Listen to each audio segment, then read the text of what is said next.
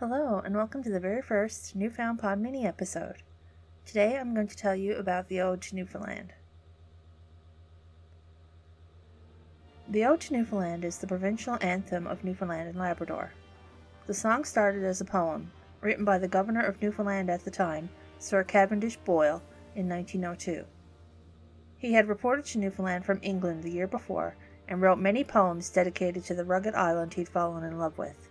The first time the poem was performed publicly was by Frances Daisy Foster at the end of a play called Mamselle, which was performed at the Casino Theatre in St. John's.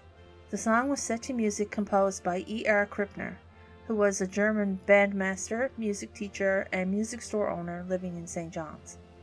The song became so popular that articles in newspapers appealed to the governor to adopt it as Newfoundland's national anthem. He agreed, but decided to change up the music, either for a more dignified sound or to make it appeal to a wider audience, depending on the source.